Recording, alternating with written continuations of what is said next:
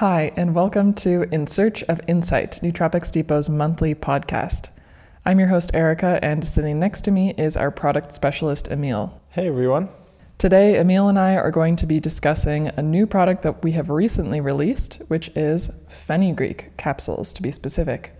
Fenugreek has a really ancient history, and it also has a lot of health benefits for us in the modern world in the form of a supplement. But we're going to discuss how it's often used in food, in traditional practices, and also some key elements to the health benefits of fenugreek, where we get into really the nitty-gritty scientific details.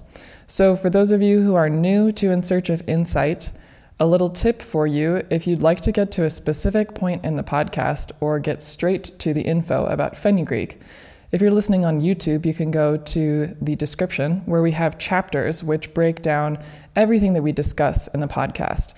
You can also view the product itself on Nootropics Depot's website, and there's going to be some more supplemental materials there, including stack suggestions with fenugreek as well. So we advise that you go check that out, get a little bit more information, and also follow along with those chapters as you listen. Now, we're going to start this podcast with a segment that we often do, talking about new products that have been released since our last podcast episode. This time, there are two new products, one of which is the fenugreek capsules, but we're going to start with our other new product that has recently been released, which is L-arginine capsules. So Emil, tell us a little bit about what L-arginine is, why we decided to come out with this particular supplement, and who might be interested in taking L-arginine as a part of their daily stack. Yeah, so for those who've been around supplements for a long time, you'll undoubtedly know L-arginine already. It's probably one of the first nitric oxide boosters that was around, and nitric oxide boosters being a class of supplements which really helps dial in blood flow, especially when it comes to working out, gym performance, kind of getting that pump feeling in your muscles when you're lifting weights. Nitric oxide boosters are really popular for this use, and nitric oxide, which is a gaseous neurotransmitter, is produced through two main pathways, one of which is through nitrate. So dietary nitrate consumption, we get that from things like beets, leafy greens. A lot of different foods contain nitrates.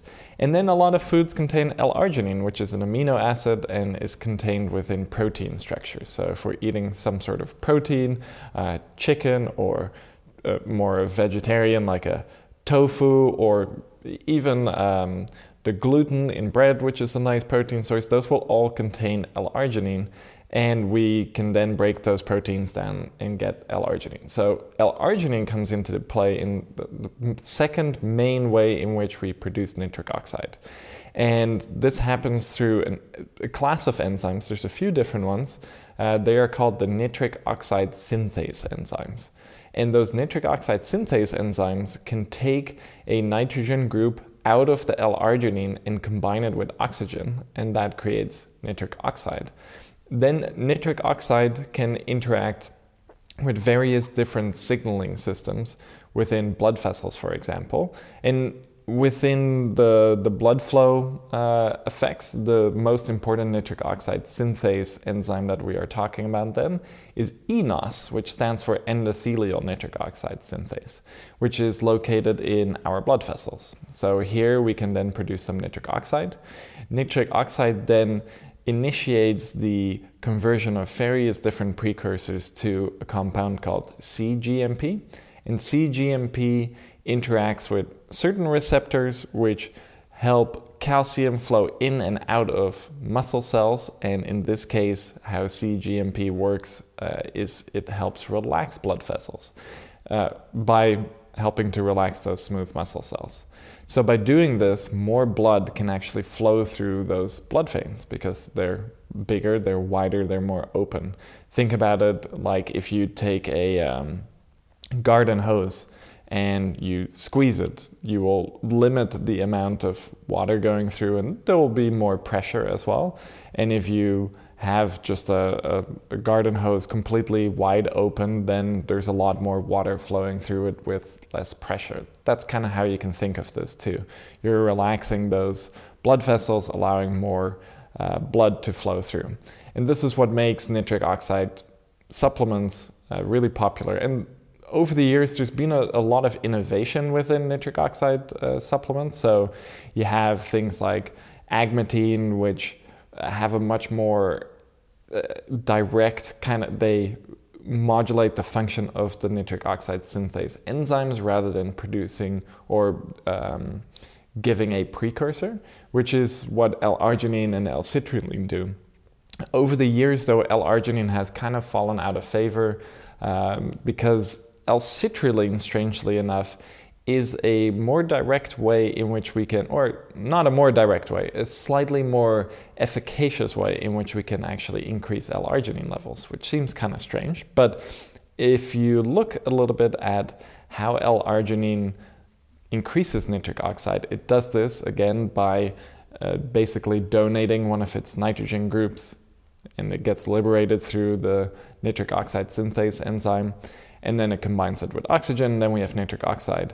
When you remove that nitrogen group from L-arginine, you actually end up with L-citrulline. And then L-citrulline through the urea cycle can be recycled back to L-arginine.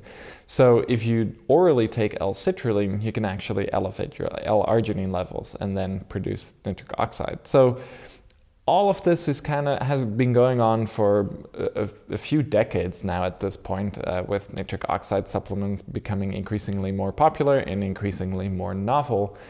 And that's kind of resulted in us forgetting about L-arginine. And I was a little bit confused as well when we first thought of, okay, maybe we should offer L-arginine again. I had this similar idea of, okay, well, clearly L-arginine is super important in this equation, but it's kind of fallen out of favor. We have L-citrulline, DL-malate already.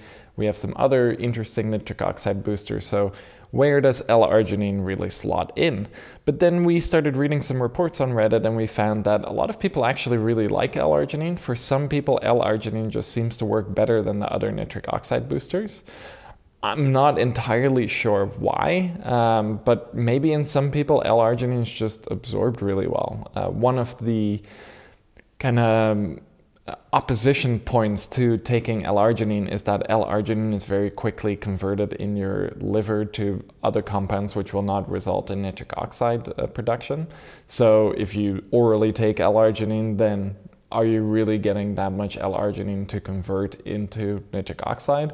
There are some studies which definitely show that oral L-arginine is being turned into nitric oxide. It does seem that L-citrulline has a longer term increase in nitric oxide levels. But the interesting thing that I was finding throughout these research studies is perhaps that L-arginine can give a slightly quicker and more pronounced peak, and then it levels off quickly. But if you think about it in terms of working out, if you take a nitric oxide supplement, oftentimes you're taking it pre-workout. Usually it's integrated inside of a pre-workout formulation, or for people who don't really like stimulants, there's just pure like pump supplements, which usually are a mixture of nitric oxide boosters. When you're taking it, you actually want probably the quickest increase in nitric oxide, and you're not that concerned about a really long increase in nitric oxide, because what you really want to do is maximize that pump feeling. And if L-arginine, the part that does get absorbed before it gets converted, if that can very quickly transform into nitric oxide and thereby increase vasodilation, I can kind of understand why for some people just plain old L-arginine seems to work really well. So that's maybe a slightly too in-depth discussion about L-arginine. It's probably interesting to do a whole separate podcast on it someday, especially when we come out with a few more nitric oxide boosters in the future. But one other thing that made us really interested in bringing out L-arginine, one, it's a basic supplement that a lot of people know about. It's informed a lot of our knowledge about nitric oxide boosters in general. So just based on that, I think going back to some of the old school supplements is kind of interesting, and it's easy to forget about them, but they were there for a reason. They've always been there. They're still there. We can still benefit from them. So I think it's interesting to go back to some of those old school ones. And secondly, L-arginine oftentimes was extracted or converted from animal sources. So for example, duck feathers or something like that, where you're taking those amino acids out of the proteins that are contained in these animal sources. This new product, though, is vegan. Yes, so that is one of the reasons why when we came across a vegan L-arginine produced through fermentation, which doesn't use any animal sources, we thought, okay, this makes it a little bit more interesting because now we can have a vegan L-arginine. Vegan L-arginine doesn't seem to be super common. So we thought coming out with that is interesting because we know we have quite a few vegan customers or vegetarian customers, which is one of the reasons why we've also come out with some other vegan, vegetarian-friendly products in the past, like our Omega Tau vegan version or our Velom DHA made from algae. Some of these things that are classically more associated with animal sources, making vegan versions of that. So that's another reason why we came out with this particular L-arginine, because it's vegan. And then another reason being that for some people, L-arginine just seems to be the superior nitric oxide booster, which doesn't totally agree with scientific knowledge on this topic, but oftentimes if something just really works well, there are some things that we can't fully explain with research. Of course, we can and we should be able to, but there are some things that just haven't been discovered yet, but we can clearly feel, which I guess L-arginine, for some people, they can clearly feel that it's having a benefit for them. So I think for that reason, we decided to then eventually go for L-arginine. I think it is an interesting option, and especially considering some recent world events, which we can't go into the nitty-gritty details, but there has been, now that a few years have passed since this major world event, we've seen that certain people are having a hard time recovering from some of these events. And there are now some new research studies showing that L-arginine can help a little bit with this, especially when it's combined with vitamin C. So there's a little bit of a resurgence in L-arginine research, kind of in the medical industry. And I think that's interesting, and I think it kind of shows that maybe we've done L-arginine dirty. Maybe it does absorb fairly well. Maybe it does have a pretty significant impact on nitric oxide levels. And I think with this product, it's worth exploring that. And I've seen now in a few of our release Reddit threads that a lot of you are saying that you are really happy that we came out with L-arginine, because again, it is the nitric oxide booster that works well for you. And now you have a trusted, clean source to take it from. So I'm interested to see more reports over the next few months, to see maybe there are some people who have been experimenting with some of the more novel niche nitric oxide boosters that now maybe out of curiosity are trying the L-arginine and seeing, hey, maybe this works better or worse. I'm curious. So if that's you, if you're trying out some different nitric oxide boosting supplements, or if you have tried our L-arginine, let us know what your experience has been on Reddit. Our Reddit is r/nootropicsdepot. If you're not familiar with it and you haven't visited yet, you will find so much information and really fascinating conversations and comparisons like this.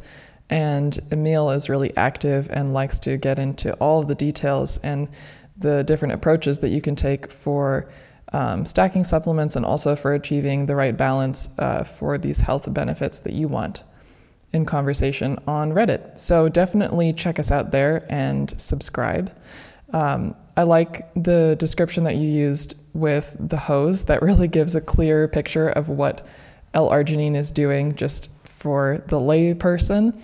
And I also like that you made a comparison between L-arginine and L-citrulline, in that L-arginine could be a nice product for someone who's looking for maybe some more of the workout benefits because it's working a little bit faster and more intensely.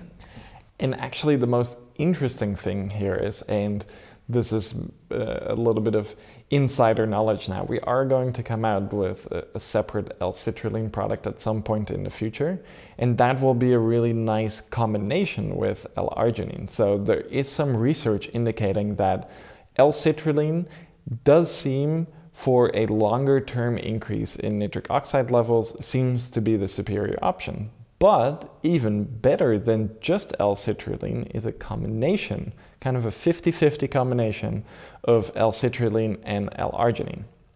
So it's kind of unknown how this happens, but the increases in nitric oxide seem to be more significant when you combine L-arginine and L-citrulline than if you compare it to just L-citrulline or just L-arginine. So I think in the future, that's going to be the most interesting, one of the more interesting nitric oxide boosting stacks that you can get from us would be a combination of L-arginine and L-citrulline. Absolutely. I'm very curious about that too. Emil, for you, have you been taking nitric oxide boosters for any period of time or in the past? Is this something that's part of your stack yourself?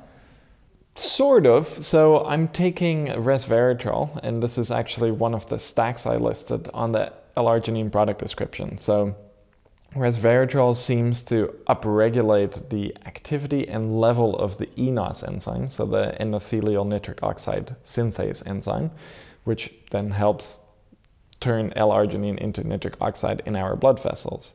And I've been taking that for a really long time, and I do feel like there are some blood flow benefits that I'm getting from it, and that would then be through that nitric oxide pathway. I'm not taking any direct nitric oxide precursors at the moment, so I'm not taking L-arginine at the moment, I'm not taking L-citrulline. I am curious about integrating these. Oh, actually, this is one thing I forgot to say about L-arginine. So going back to those recent world events kind of thing, recovery, L-arginine helps with recovery there, partially because L-arginine is an important mediator of our immune function. So that's a really interesting reason why you would want to take L-arginine too. Okay. Blood flow, but also immune function. So for the immune function benefits, I would be very curious about adding L-arginine. And I think just blood flow in general is nice, especially before going to the gym. So I do have a lot of experience with that, especially back in my college days. I was really interested in a lot of the kind of pre-workout supplements that used nitric oxide boosters. So I've tried a bunch of different nitric oxide boosters. Because you were doing Olympic weightlifting at the time. Yeah, at the time, which of course for Olympic weightlifting, maybe having that blood flow effect is maybe not the most important thing. It's more for the bodybuilding. To be honest, it's maybe also more of like a vanity thing, where if you are taking a nitric oxide booster and then you're doing high repetitions with lower weights and you're getting a lot of blood pumping into your muscles just look bigger. And that gets enhanced by nitric oxide boosters. There's nothing wrong with that. Yeah, so if you really want to go into the gym and feel good about yourself, take a nitric oxide booster like L-arginine or agmatine or L-citrulline, go to the gym and do a ton of just bicep curls, high repetitions, lower weight, and you will really feel a lot of blood pumping into that muscle. It will start getting a little bit tight, feel like it's going to almost rip a little bit, and it just looks bigger, your muscles. So it's a nice way to gain a little bit more confidence in the gym, to give you this almost biofeedback that the hard work you're putting in is immediately paying off, which is nice. And this is, of course, also why in the movie Pumping Iron, I believe it is, Arnold Schwarzenegger goes on and on about how great the pump feels and that it's the greatest feeling in the world, that it's even better than sex, blah, blah, blah, blah. So there's definitely a lot to do with the pump, blood flow, nitric oxide boosters. And I think for that reason, taking a nitric oxide booster before a workout is interesting.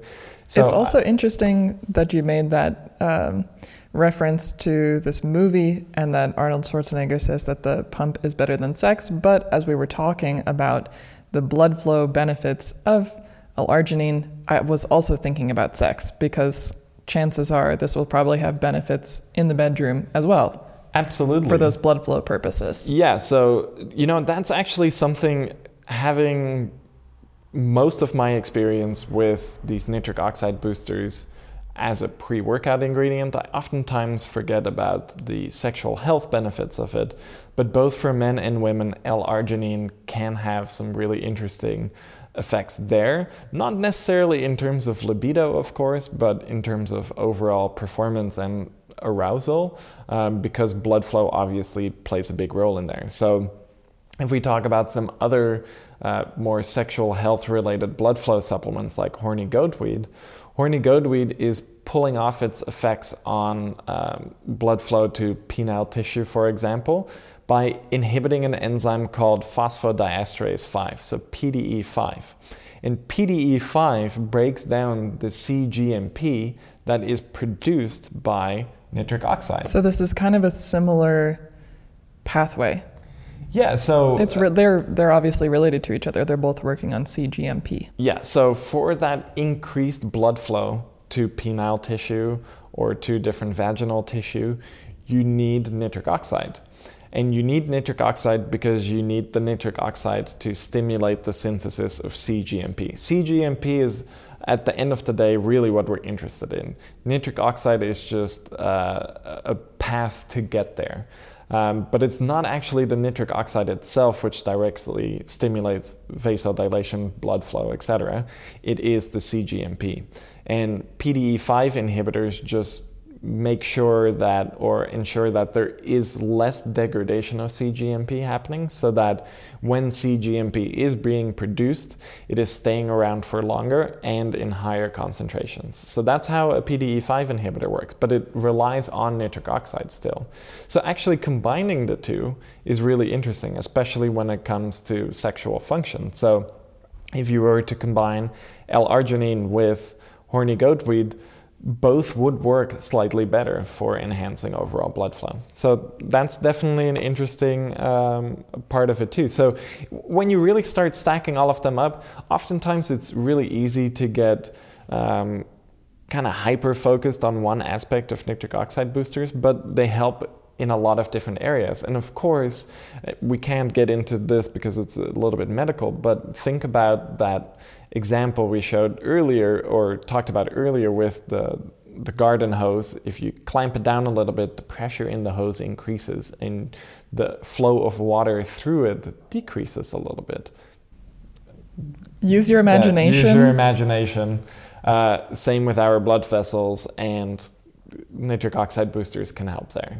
Of course, nitric oxide boosters can also help for cognitive function. Having more blood flow to the brain is nice. So if we have some nitric oxide boosters kind of active within our brain too, that can be nice. So there's a lot of different aspects of a nitric oxide booster that are interesting, not just gym performance, but of course that is going to be the main thing where they're being used. So for example, if you want to put together your own pre-workout, you can use something like L-arginine to round out the blood flow enhancing properties of your pre-workout stack. There's a whole bunch of benefits that we can get from L-arginine, and I'm really curious to know what your experience has been, if you've tried it yet, or if you are also trying other nitric oxide boosters. So if you want to share your experience with us, you can on Reddit at r/nootropicsdepot.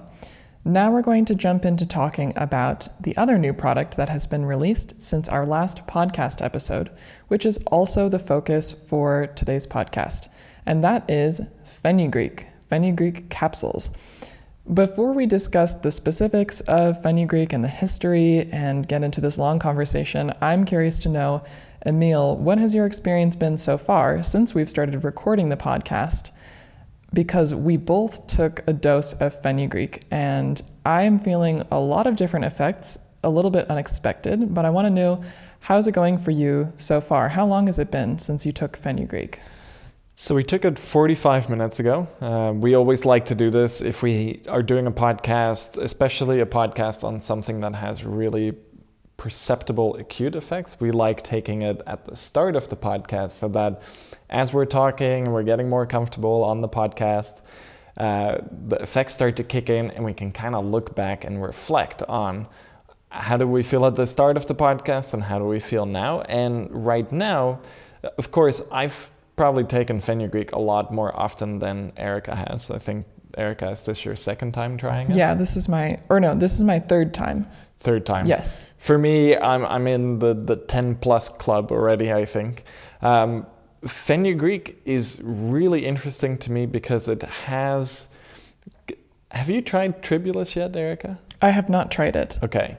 So Tribulus also sort of has this effect. It has this effect where it gives me a little bit more confidence. It gives me a little bit more motivation. It makes me a little bit more chatty, which is perfect for this podcast. Absolutely. But the one thing Tribulus does is it is a little bit edgy for me. So it can also make me feel a little bit too stimulated and can make me feel a little bit agitated. With Fenugreek, it's kind of the opposite. Instead of having that extra stimulation on top of the confidence and chatty effects, it's more of a relaxing effect.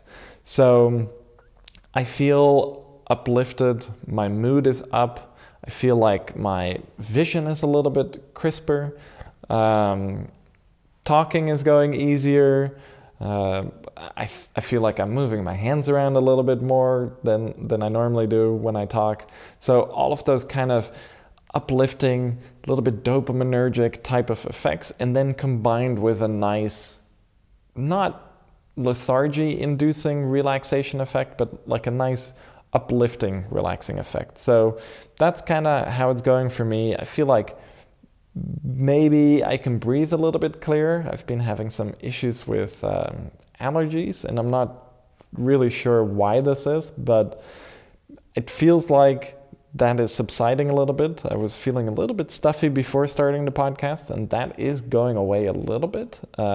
There's really no research on this as far as I can tell, but that's kind of interesting. But yeah, basically, long story short, what I'm feeling right now as compared to 45 minutes ago is a little bit more energy, a little bit more focus, mood is up, confidence is up, and I really am enjoying talking on this podcast. Oh, I'm glad to hear that. And I can also feel it, and I can tell as well. You seem really relaxed. I feel really relaxed and very focused. I was feeling maybe a little bit scattered before we started the podcast. Now that we're in it, I feel this hyper focus. I almost feel like time has slowed down a little bit. That's how well I can focus right now, which is an awesome benefit. And this is a slightly different focused feeling than what I experienced from, let's say, Subroxy.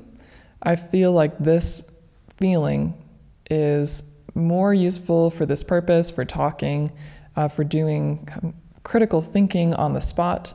And in my past experiences, the first 2 times that I took Fenugreek, I found that it was very motivating and it also helped me focus. And in those 2 experiences, I was practicing some music, and that had some really beneficial effects for my mental state during practice. So now that we're sitting here and we're interacting together, I find that it's really helping me stay dialed in and super focused on the conversation, which is great. And I agree that relaxation, it's not a sleepy feeling. There's no fatigue at all. But I do feel that I'm aware of my muscles. I'm aware of my body. And I also feel that I can breathe clearer through my nose specifically. I'm not sure that it's related to allergies, but I do feel that I'm more aware of my breath, which I like a lot. Interesting. Yeah, that might be the increase in dopamine levels that can be causing that a little bit maybe. I think the one main thing, every single time I try Fenugreek, I'm again and again just surprised by how potent the effects are, how noticeable the effects are. So oftentimes with a lot of different things, I've gotten quite good at sitting down and really analyzing really subtle things that are going on. Kind of like maybe a wine sommelier can pick out little flavor notes and aromas that the average person can't. But after doing it over and over and over again, you can really pick out these nice subtle details. And I'm picking out a lot of nice subtle details with the fenugreek, but this really is one of those things where you don't have to sit down and analyze the small things that are going on, the subtle, nice, interesting things that are going on. It's really in your face. Definitely. And it shocked all of us when we first tried fenugreek, because, I mean, we've had fenugreek in food. In the Netherlands, it's actually quite a common ingredient in certain cheeses. So certain cows and sheep's cheeses, little fenugreek seeds are very put tasty. In. Very tasty, by the way. Yeah. But when you think about fenugreek, at least my mind goes more towards, oh yeah, it's used in food. It's a nice flavoring ingredient, but I'm not thinking of it having an effect that's kind of in line with Subroxy and Vignatex and some of the other interesting dopamine boosters we've used. So the first time I took it, I was just, I don't even really know what I was expecting. I just kind of took it and went about my day and was really amazed at the potency of the effects. I've heard a few other people now mention it has a similar type of effect. So for me, I really like it. I've tried it daily a few times. Right now, I'm just still on the beta testing samples, so I'm taking it every once in a while. So it's not really well integrated into my stack at this moment. So it really jumps out every time I take it. But yeah, clearly it makes you chatty because I just want to keep talking and talking and talking. It feels good to share. Yeah. When you've taken fenugreek. And that is really something that I tend to attribute to dopaminergic supplements. If I take something that is strongly dopaminergic, I want to talk. And I'm honestly not super talkative normally. So that's an interesting effect. Absolutely. And this is really nice. And I'm excited to share that I am a very talkative person, but the focus effects of the fenugreek have helped me to just listen more in this conversation and stay more present rather than talking so much. So I like that I'm experiencing a benefit from this, but it's kind of on the other side of the coin for me as a person who can talk a lot, that I now feel a little bit more aware of the words that I'm using and the intention of what I'm saying.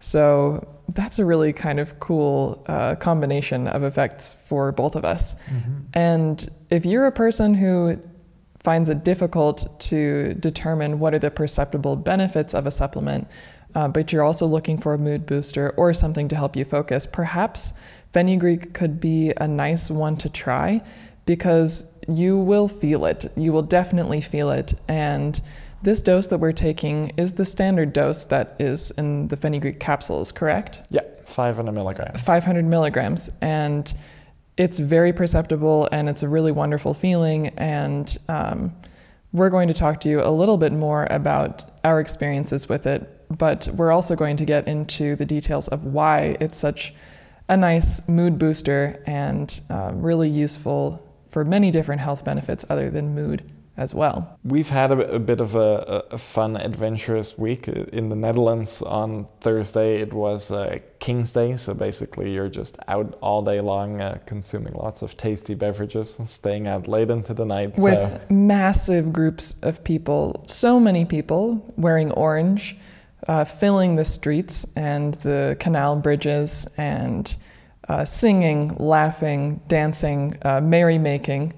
It's an incredible sight, especially as someone, I'm from the US, someone who has never seen this before, just how many people are out and having fun and smiling at each other. And it's a really wonderful, exciting holiday to participate in. But it really takes it out of you. So the next day, you're really just, you've experienced so much, you've talked so much, you've experienced so much fun, you're really feeling drained the next day. This is Saturday now, so it's... we're 2 days removed or recovered, you could say. Yes, and this morning I was feeling great. I had a nice sleep, but I was still feeling a little bit mentally sluggish. And I feel like taking the fenugreek kind of flipped that over. And it's almost, I can kind of relate it to taking if if you've eaten a really garlic heavy meal or something, and then eating a strong mint, kind of feeling that effect of mental invigoration, kind of this cooling effect throughout your whole mouth, kind of feeling refreshed. I'm feeling that in my brain, basically, with the fenugreek. It's giving me that spark, that refreshed mental feeling, as if none of that happened. We didn't have a huge day where we walked a lot on Thursday. I think we walked like 12 or 15 miles throughout the day through these huge crowds. So I feel like normally it would take me a lot longer to recover from that. My muscles would be a little bit more sore, and taking the fenugreek kind of overturned a few of those aspects. I feel more recovered, I feel more refreshed, I feel more physically limber. So I think that's a nice effect to note too, now that we're probably about an hour into the effects. Very cool. So a little bit like a breath mint for your brain. Yes. Very nice. Well, I want to get into talking about some more of the specifics of fenugreek, because now we've given everyone a very tantalizing description of how it feels to take the supplement. So let's talk a little bit more about the technical details of fenugreek, specifically the dosage and also the active compounds, the standardization, and the process for deciding on this particular extract. Yeah, so let's start with why we chose specifically this extract and why we chose trigonelline and protodeosin. The easiest one to start with is protodeosin. So, as I mentioned earlier, Tribulus terrestris has a somewhat similar effect, but it's more stimulating. Tribulus terrestris also happens to contain protodeosin. So that's one of the compounds we standardize for in Tribulus. It's one of the compounds that makes Tribulus. So having a little bit of that in here too, at 2.5%, which is significantly less than the Tribulus extract we have. But it still gives you a decent amount of protodeosin, and it kind of gives you that, I believe a lot of the confidence and motivation effects are somewhat coming from that protodeosin content. Okay. And I think that's why there really is a distinct similarity between Tribulus and fenugreek. Fenugreek I described it, I think it's on the product description, or maybe it was on Reddit, but I said, if you compare Tribulus and fenugreek, fenugreek is like Jekyll, and Tribulus is like Mr. Hyde. So the whole Jekyll and Hyde story. Dr. Jekyll being the kind-hearted, nice doctor, Mr. Hyde being the crazy, dangerous person here. Here it's kind of similar. Fenugreek gives you that grounded feeling, kind of calm, energized, makes me want to do a deep dive into things, tear things apart mentally and understand them. Whereas Tribulus just makes me want to go out into the world and go for a fast bike ride, or go to the gym, lift something heavy, maybe get in a fight with someone. That's kind of go to a techno party. But that's kind of how Tribulus makes me feel. I don't necessarily always like the effects, because I feel like if I'm already feeling a little bit agitated and I take Tribulus, I just get in this like hair trigger, like if something goes a little bit wrong, I get a little bit, I want to do something a little bit more aggressive about it. Whereas fenugreek, it's a more smooth effect. So protodeosin seems to contribute to this. So that's one of the reasons why we decided to standardize for a protodeosin content, because fenugreek is also a rich source of protodeosin. The second compound, we have to jump back a little bit more into the history of some of our products. So for this specific one, we have to take a look at Dynamax. So I can't remember how many years it's been since Dynamax now. It's probably been about 5 years. When we first started looking into Dynamax, I've always been a big coffee drinker. I really like the effects of coffee. And then we started experimenting with caffeine supplements, and kind of all of the caffeine supplements fell a little bit short on the mood elevating properties. So that's one of the things I really like about coffee. And I just wasn't getting with pure caffeine. So how do we get that mood boosting property back into the caffeine? And we looked at a bunch of different options, and I thought, okay, we should look at what actually is inside of the coffee bean. Because coffee is not a pure source of caffeine. It's a source of lots of different bioactive compounds. Just like other botanicals. Just like other botanicals. Especially, if you make an extract of something, you can basically delete a lot of the other compounds that are in there and end up with a pure target compound. So for example, you can take coffee beans and do a really complex extraction on it and purify it and end up with just 99% pure caffeine. And that caffeine will feel like any other caffeine. But if you are brewing some coffee, you're making a really full spectrum water extract. So other things that are water soluble, like trigonelline, will end up in the coffee, will end up influencing the effects. And trigonelline is also present in coffee? It is present in coffee. Very cool. It is actually present in green coffee at fairly high concentrations, like a few grams per kilogram of green coffee. And when you roast it, quite a lot of the trigonelline is broken down, and it actually results in a lot of different aroma chemicals. So trigonelline definitely is important for the aroma of coffee. But it also seems to be important for the effects. So not all of the trigonelline gets destroyed during roasting, and quite a lot of it still stays in. And actually, instant coffee contains quite a bit of trigonelline. This reminds me of conversations that we've had about different coffees or coffees that come from different areas of the world. I'm curious if there are certain areas or regions of coffee growing that produce beans with more trigonelline, also with different roast methods that might leave more of the trigonelline intact or not, and how that might affect the experience of drinking the coffee. And then, let's call them the benefits or those perceptible feelings that you get from the coffee that are separate from the flavor, but just the effects of this whole broad spectrum solution or extract that we can call it. Absolutely. So in different coffee, I haven't seen any data from coffees from different parts of the world containing different levels of trigonelline. I was reading a study, though, that was looking at different coffee species. So okay. When we talk about coffee, especially in kind of the layman terms, coffee is coffee. We don't necessarily realize that there are a bunch of different coffee cultivars and a bunch of different coffee species. Yes, but Emil has been a barista, and so have I, and so we're both quite into coffee, and Emil does a lot of research into coffee on a practically daily basis, I would say. Absolutely. So there's more to coffee for both of us than just the caffeine boost and the energy boost. And the coffee we're really into is Coffea arabica. So arabica, most of the special coffee in the world is made from Coffea arabica. It usually has more aromatics in there, slightly less caffeine levels. But then you also have Coffea canephora, which is also known as Robusta, so Coffea robusta.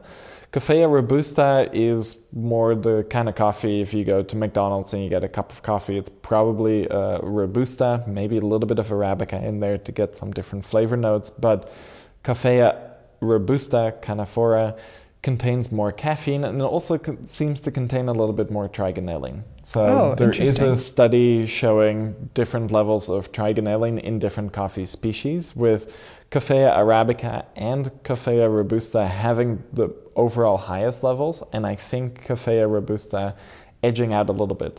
Now, if we look at roasting, there is this common misconception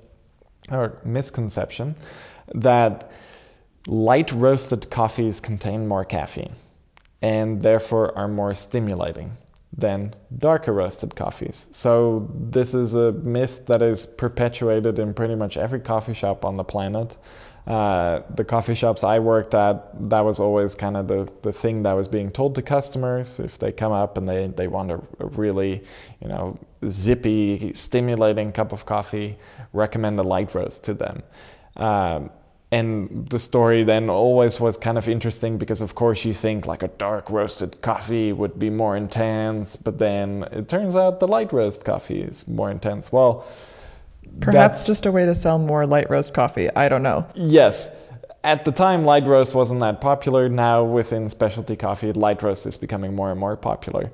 But if we think about it, one thing that's for sure, and there's been some testing now on this too, and there's a famous coffee YouTuber called James Hoffman. He recently made a nice video comparing caffeine levels between different brewing methods, but also between light and dark roasted coffee.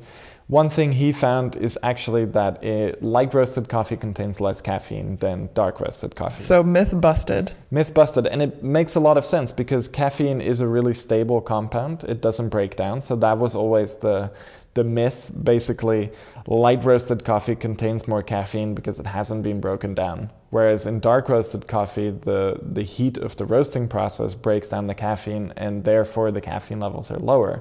What actually happens is that lighter roasted coffee has a higher moisture content. And that means that if we think about it logically, the amount of caffeine in there on a percent weight basis is diluted because there are other things in that lighter roasted coffee bean that are diluting it. In the darker roasted coffee, there is a lesser moisture content, meaning basically in terms of bioactives and sugars and stuff like that, it is more dense. So if we really just focus in on the barista making coffee experience, to simplify it, it would take you would have to use more beans of a dark roast.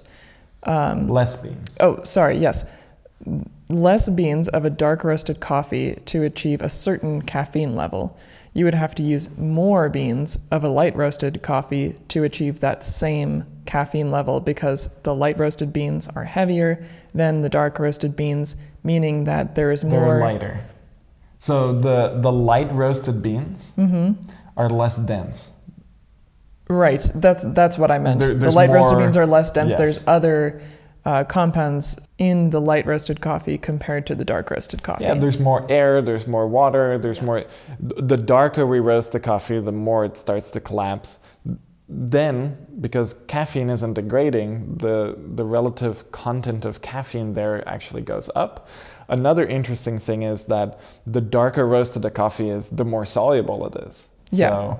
So, for example, if you try and make an espresso with a light roasted coffee, it's a lot harder than doing that with a darker roasted coffee, which gives up more of its solubles more quickly because the darker roasted beans are more soluble. So basically, in that whole light versus dark roast coffee, the dark roasted coffee more than likely will contain more caffeine because one, the bean itself per gram likely contains more caffeine than a light roasted bean, and two, it is more soluble. But one thing that dark roasted coffee would not contain more of than light roasted coffee is trigonelline, because trigonelline breaks down during the roasting process. Okay.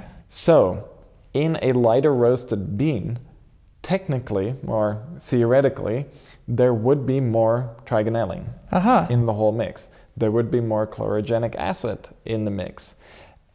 In the darker roasted bean, caffeine is really stable, so that's not breaking down, but trigonelline is pretty unstable at these higher temperatures. Chlorogenic acid is pretty unstable.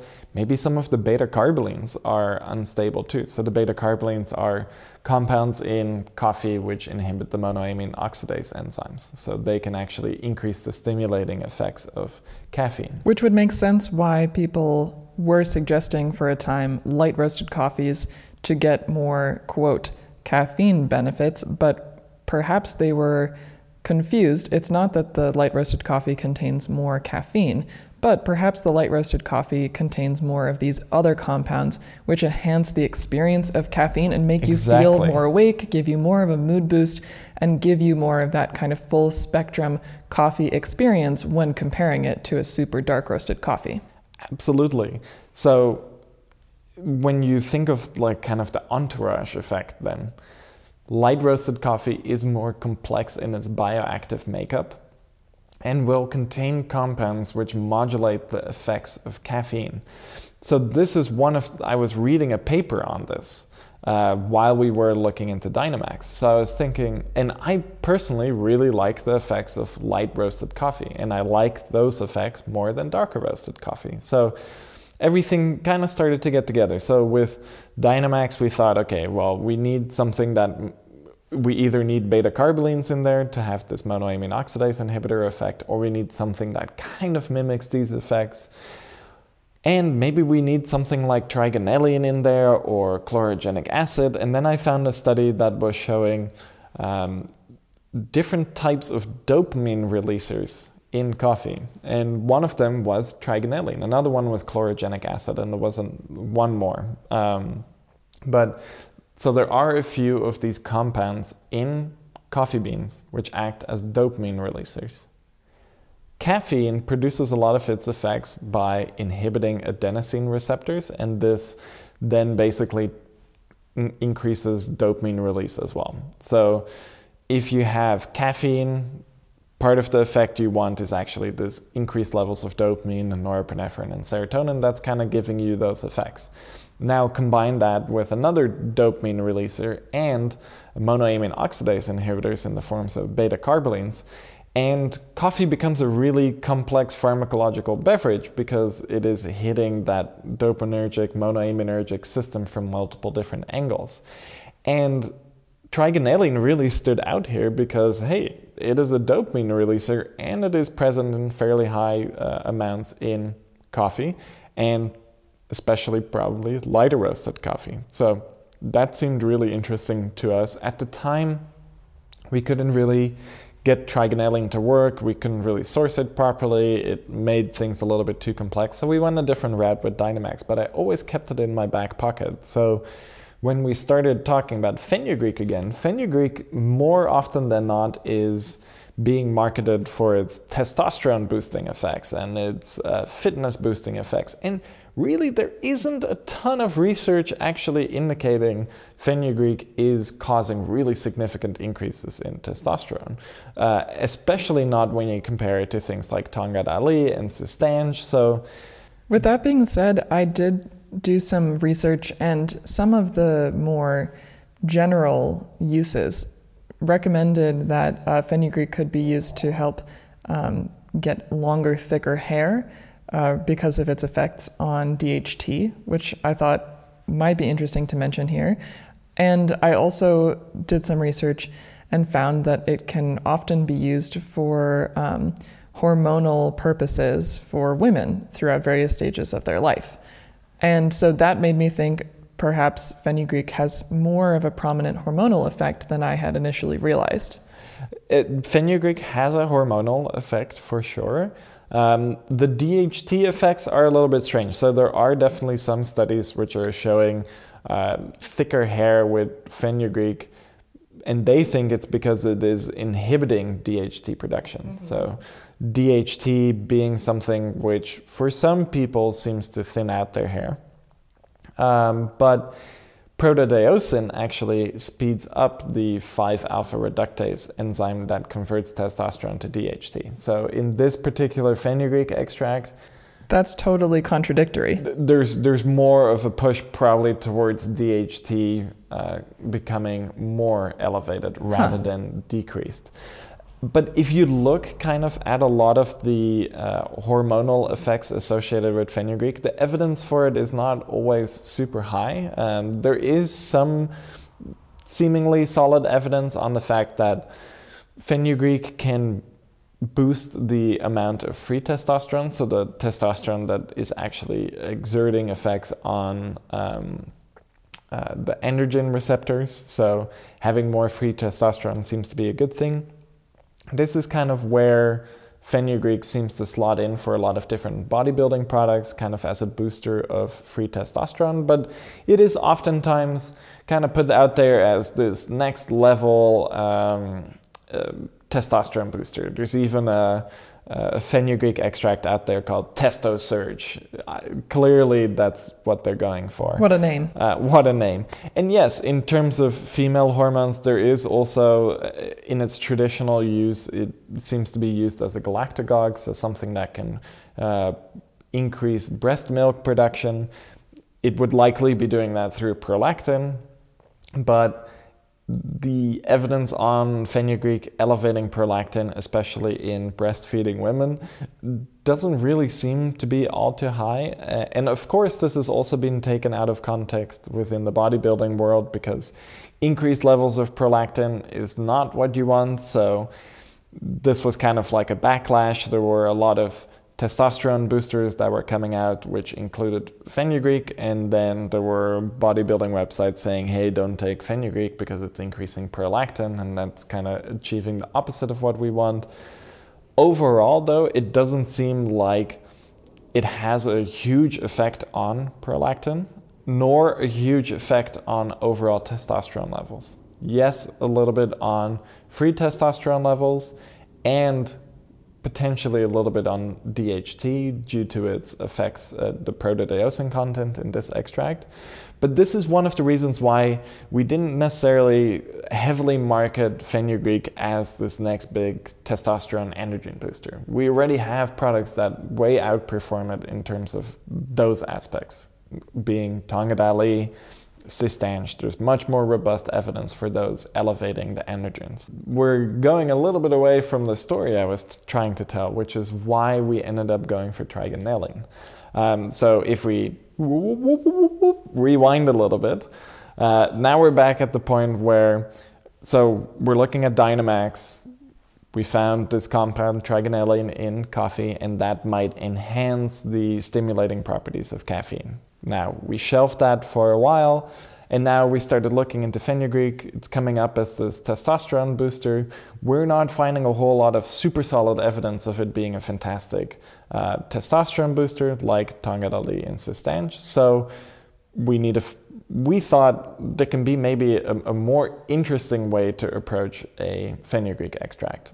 And this is when I realized, hey, trigonelline is actually named after the Latin name for fenugreek, which is Trigonella. This is always a really hard one. I think it's called Fenugreecum or something like that. But the first part of it is Trigonella. Obviously, this is where the name trigonelline comes from. Trigonelline was first isolated from fenugreek.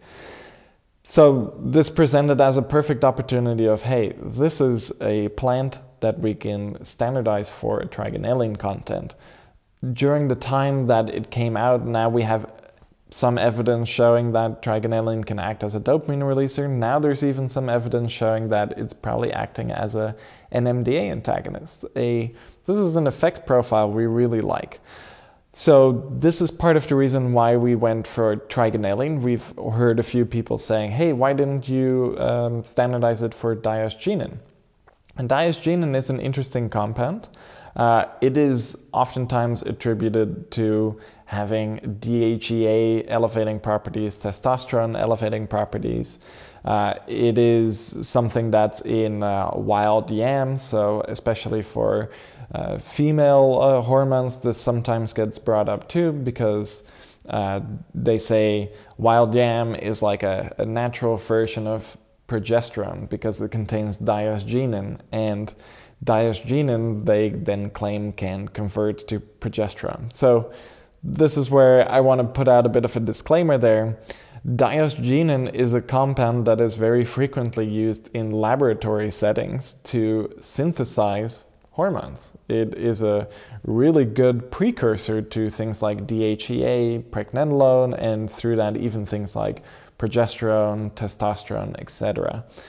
However, diosgenin within our bodies does not seem to actually convert to any of those hormones.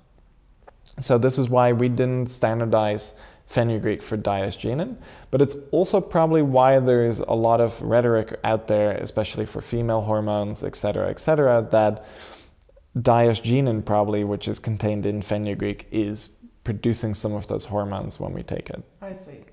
It's probably not happening.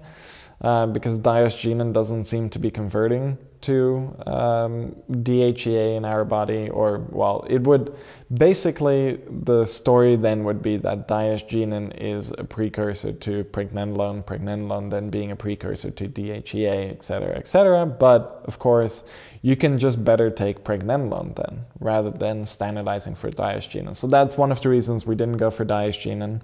Still an interesting compound though. Protodeosin, of course, because tribulus seems to have some of those hormonal effects. But then really, in my opinion, the star of the show here being trigonelline. For its mood boosting properties, its motivation boosting properties, its confidence boosting properties, and also because of its metabolic health regulating properties. So trigonelline also has some really profound effects on glucose processing. But to go back again, the reason why we went for trigonelline is because of its role in coffee and because it's stimulating.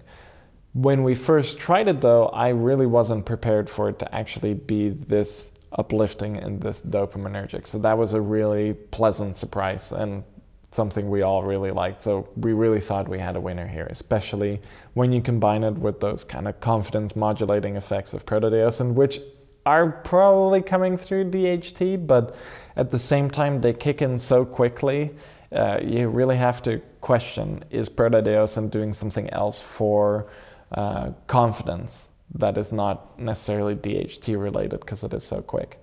With that in mind too, with this fenugreek extract, it does seem to work quite well for libido, similar to tribulus. So that is an effect I've heard a few times on Reddit now. I can imagine that because the confidence boost and because of the relaxation effects, for sure. I think the motivation and the focus all can contribute to probably an increase in arousal, desire, libido in general. Yes. And there might be a decent amount of hormonal effects going on there too. Again, not really a super big focus of this product. We're more so going for the forgotten about effects of fenugreek, because fenugreek is hyped up a lot for its testosterone effects, but then you kind of forget the effects that it has some really interesting mood, motivation, focus enhancing effects, and it has some really interesting effects on glucose processing. And when you combine all of that though, you get a really interesting effect on fitness, just general overall fitness. So and that is one aspect we did focus on with our fenugreek extract. We weren't necessarily looking to create a really good testosterone booster, but we were looking at something that would just slot into pretty much anyone's workout regimen, which is also why I think it is interesting that we released L-arginine and fenugreek side by side, because they do kind of work hand in hand in that sense. L-arginine working on the blood flow aspect of exercise performance and also a little bit on the recovery aspect of exercise, and then fenugreek slotting in that motivation, confidence, recovery kind of stage. So I guess let's talk a little bit about the fitness boosting effects then. Yeah, let's talk about that in more detail. Let's just start from, ground zero and talk about why fenugreek is going to benefit people for exercise sessions, maybe in the short term, and then how about also longer term as well? So for the short term, the cognitive effects are definitely going to play the biggest role. Like we talked about, fenugreek has this uplifting, motivation boosting effect, a little bit of a confidence boosting effect, a little bit of an energizing but also relaxing effect. That can be perfect for getting yourself a little bit motivated to get into the gym, increase that mind-muscle connection, give you a little bit of more mental stamina to go through your exercises. And this is of course also why it is beneficial for playing music. Music is also very physically demanding. I feel like a lot of people don't really realize just how physically demanding exercise is, but I think Erica can tell you a little bit about how hard that can be. You might not know that it's physically demanding from looking at musicians, but perhaps from smelling them. More so the fact that you get quite sweaty in a practice room. But if you are at a rock concert and you're around a bunch of people who are dancing, just imagine that the musicians on stage are doing that level of exercise or activity, but times 3 or 5, depending on the instrument you might be playing. And then a lot of cognitive demanding stuff is going on too, making your muscles coordinated with all of the different notes and at fast tempos and keeping track of everything that's going on. And I can imagine then Fenugreek is a fantastic pre-music playing ingredient.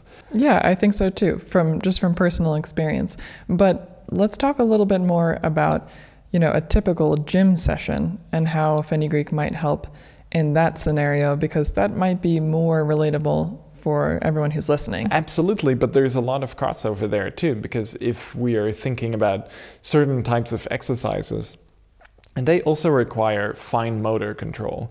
And it's something a lot of people also don't think about. Maybe like if you are going for a run, anyone can just put on a pair of shoes and go running and just put in brute strength. But if you look at really elite level runners, there's a lot of cognitive processing that's going on there to get the balance right, to get your strides right, and there's a lot of training that happens there. So I think with a lot of exercise, especially when it gets to more elite levels of exercise, when it gets more specialized, there's a lot of that mind-muscle connection that needs to happen.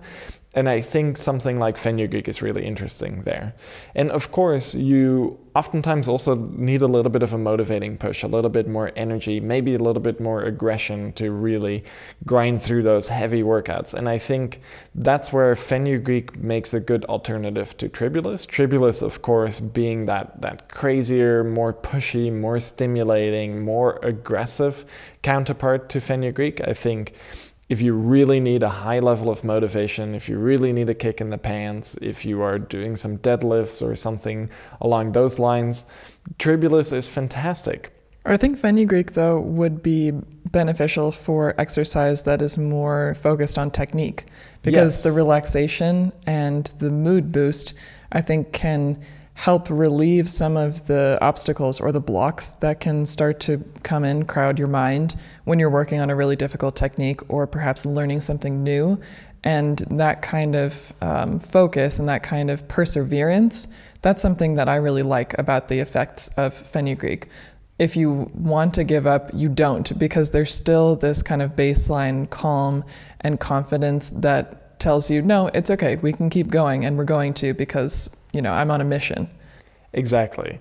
And I think, if you're doing something like Olympic lifting, where you need a little bit more technique, a little bit more fine motor control, but still a lot of brute strength, Fenugreek is fantastic. And Tribulus might just get you a little bit too jumpy, too excited for such complex movements. Of course, if you are going in and you're doing some heavy deadlifts, Tribulus then would be fantastic. But I think Fenugreek really shines in this more skilled exercise, running, cycling, stuff like that, stuff where you don't... Climbing yoga would be a really good one. I would say that yoga would be a really nice one to take Fenugreek, because it gives you that nice mind-muscle connection that you need to really feel those deep stretches in yoga. In yoga, of course, you also need quite a bit of strength in your shoulders to keep yourself upright and not slipping all over your mat. So I think Fenugreek, just for the mental effects, would be really interesting in things like yoga, things like dancing, like you just mentioned. Skateboarding. Actually, yeah. If I was taking this back in the day when I was skating, that seems like it would be a really nice pre-skating kind of ingredient. But we've talked a lot about the mental benefits, the cognitive benefits from Fenugreek and how that can help exercise. But there must be also a physical benefit too. And where is that coming from? Absolutely. So when we exercise, we need to power our muscles, of course. And a lot of that energy source is coming from glycogen. Glycogen being a sort of stored sugar. It's kind of where when we eat carbohydrates, eventually it will get stored as glycogen in our muscles. And then we can use this glycogen to power through exercise. But at the end of exercise, our glycogen stores will become depleted. So then, of course, we have to eat again and we have to replenish those glycogen stores. Well, fenugreek has a really interesting effect on glucose processing, has an interesting effect on insulin release and insulin resistance. And when you kind of look at the whole broad picture of what fenugreek is doing, then it seems that fenugreek will actually help replenish those glycogen stores quicker. So in terms of recovering from exercise, fenugreek could be a really interesting option because it can help replenish those glycogen stores. And this would especially become pertinent if you're exercising multiple times a day. So oftentimes people are exercising just one time. You go to the gym for an hour or 2 hours, you get one exercise in. But a lot of elite level athletes actually will exercise multiple times in a day. I know, for example, I forget his name, but there's Boroshenko, I think. He's a really famous powerlifting coach. And he actually has a method where you will be coming in for at least 2 workouts during the day. So having something like fenugreek in the mix and being able to replenish those glycogen stores quicker will help you get more out of those 2 workouts in one day then. Of course, this probably will not apply to the average person, but could be really beneficial for someone who's at a much more elite level then. But even for people who aren't at that level and are just exercising once a day, maybe just 2 or 3 times a week, it can still be really beneficial to have something that's helping to replenish those glycogen stores. Even if you're not an expert, I think if you were going on a long hiking trip, or let's say you're going on a vacation, you're going to be doing a lot of surfing, or like you're going to engage in a challenging physical activity for a more prolonged period of time than you're used to, that this would be a really good complement to that. Absolutely. And of course, then when we're talking about muscle growth, insulin becomes a big factor there too, and having good insulin sensitivity is really interesting, and something like fenugreek will help there, will help probably a little bit more on the anabolic side through that pathway. And of course, it's just good for our overall metabolic health. So the better our metabolic health is, the physically fitter we are going to be. And that's another thing that fenugreek helps with. It helps with lipid metabolism, so helping kind of partition where all of the dietary fats we are eating, what's happening with those, how they're getting stored. So obviously, with that in mind, fenugreek is oftentimes also marketed as a weight loss supplement. And I think based on the metabolic effects, there can definitely be something to that. Having better glucose processing and having better lipid processing and just generally a higher metabolic rate in that sense then would certainly, with, of course, a healthy diet and a good amount of exercise, probably help you attain some of those weight loss goals. It's kind of funny that you mention it can be used for that purpose, because when I was researching, I actually found that sometimes it's used to help stimulate appetite, which would make sense because if you're processing your food more and your metabolic function is, let's say, better, then perhaps you might be getting more hungry, which is a good sign for weight loss, but perhaps it can also be used to stimulate the appetite too. Yeah, that's kind of an interesting one I haven't necessarily come across. And I don't know about you, but I don't necessarily, at least with this fenugreek extract, feel like it might even do a little bit of the opposite. For me, it makes me more hungry. Okay, interesting. Yeah. But I have a pretty fast metabolism, and I usually get hungry sooner than you do on a daily basis. That's true. For me, with these more stimulating effects, it doesn't necessarily suppress my hunger at all, but I'm just not thinking about food that much. I'm really focused on what's going on. Whereas there are definitely things that increase my appetite. Mm-hmm. This probably not being one of them, mostly due to the more stimulating effects.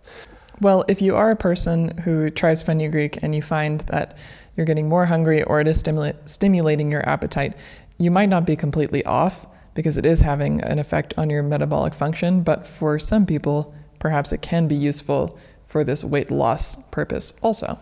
Yeah, basically anything that really speeds up our metabolic processes can be useful for weight loss, especially if it's helping with glucose metabolism, lipid metabolism. So you see a lot of different supplements will be helpful here. Berberine being a big example, of course, and some of those other related compounds, things that activate AMPK, kind of simulate what happens when we fast. All of those things can help with overall weight loss and just body recomposition. So it sounds like fenugreek is just generally supportive of a lot of different functions that kind of surround exercise and staying fit and, keeping your weight, let's say, in a manageable place. Yes, and it also has inflammation and oxidation regulating effects. So that will help with recovery, and then you get the metabolic effects in there, and that will help with making sure all of the foods we're intaking are getting partitioned nicely. So in terms of that, fenugreek is really interesting for enhancing overall fitness. And then we get into the slightly more controversial effects, of course.